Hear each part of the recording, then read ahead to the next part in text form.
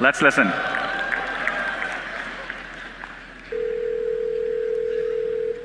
how can I help you?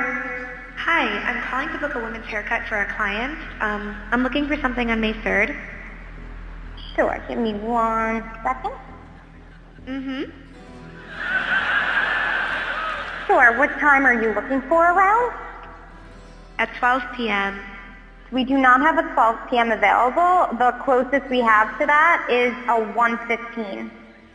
Do you have anything between 10 a.m. and 12 p.m.? Depending on what service she would like. What service is she looking for? Just a woman's haircut for now. Okay, we have a 10 o'clock.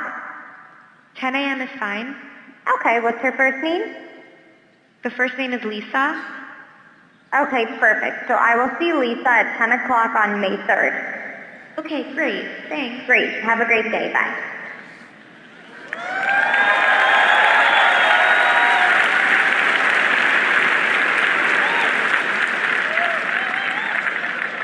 That was a real call you just heard. The amazing thing is the assistant can actually understand the nuances of conversation. We've been working on this technology for many years.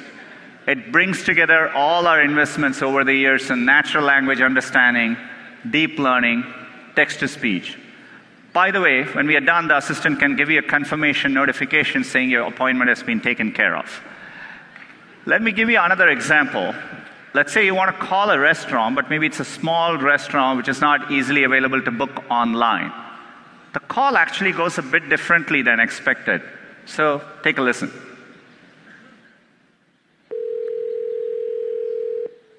See how may I help you? Hi, I'd like to reserve a table for Wednesday the 7th. For 7 people? It's for 4 people. 4 people when? Next Wednesday at 6 p.m. Oh, actually we reserve for after 5 people. For 4 people you can come. How long is the wait usually to be seated? For when, tomorrow or weekday or?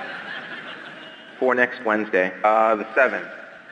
Oh no, it's not too busy. You can come for 4 people, okay? Oh, I gotcha. Thanks. Yep. Bye-bye.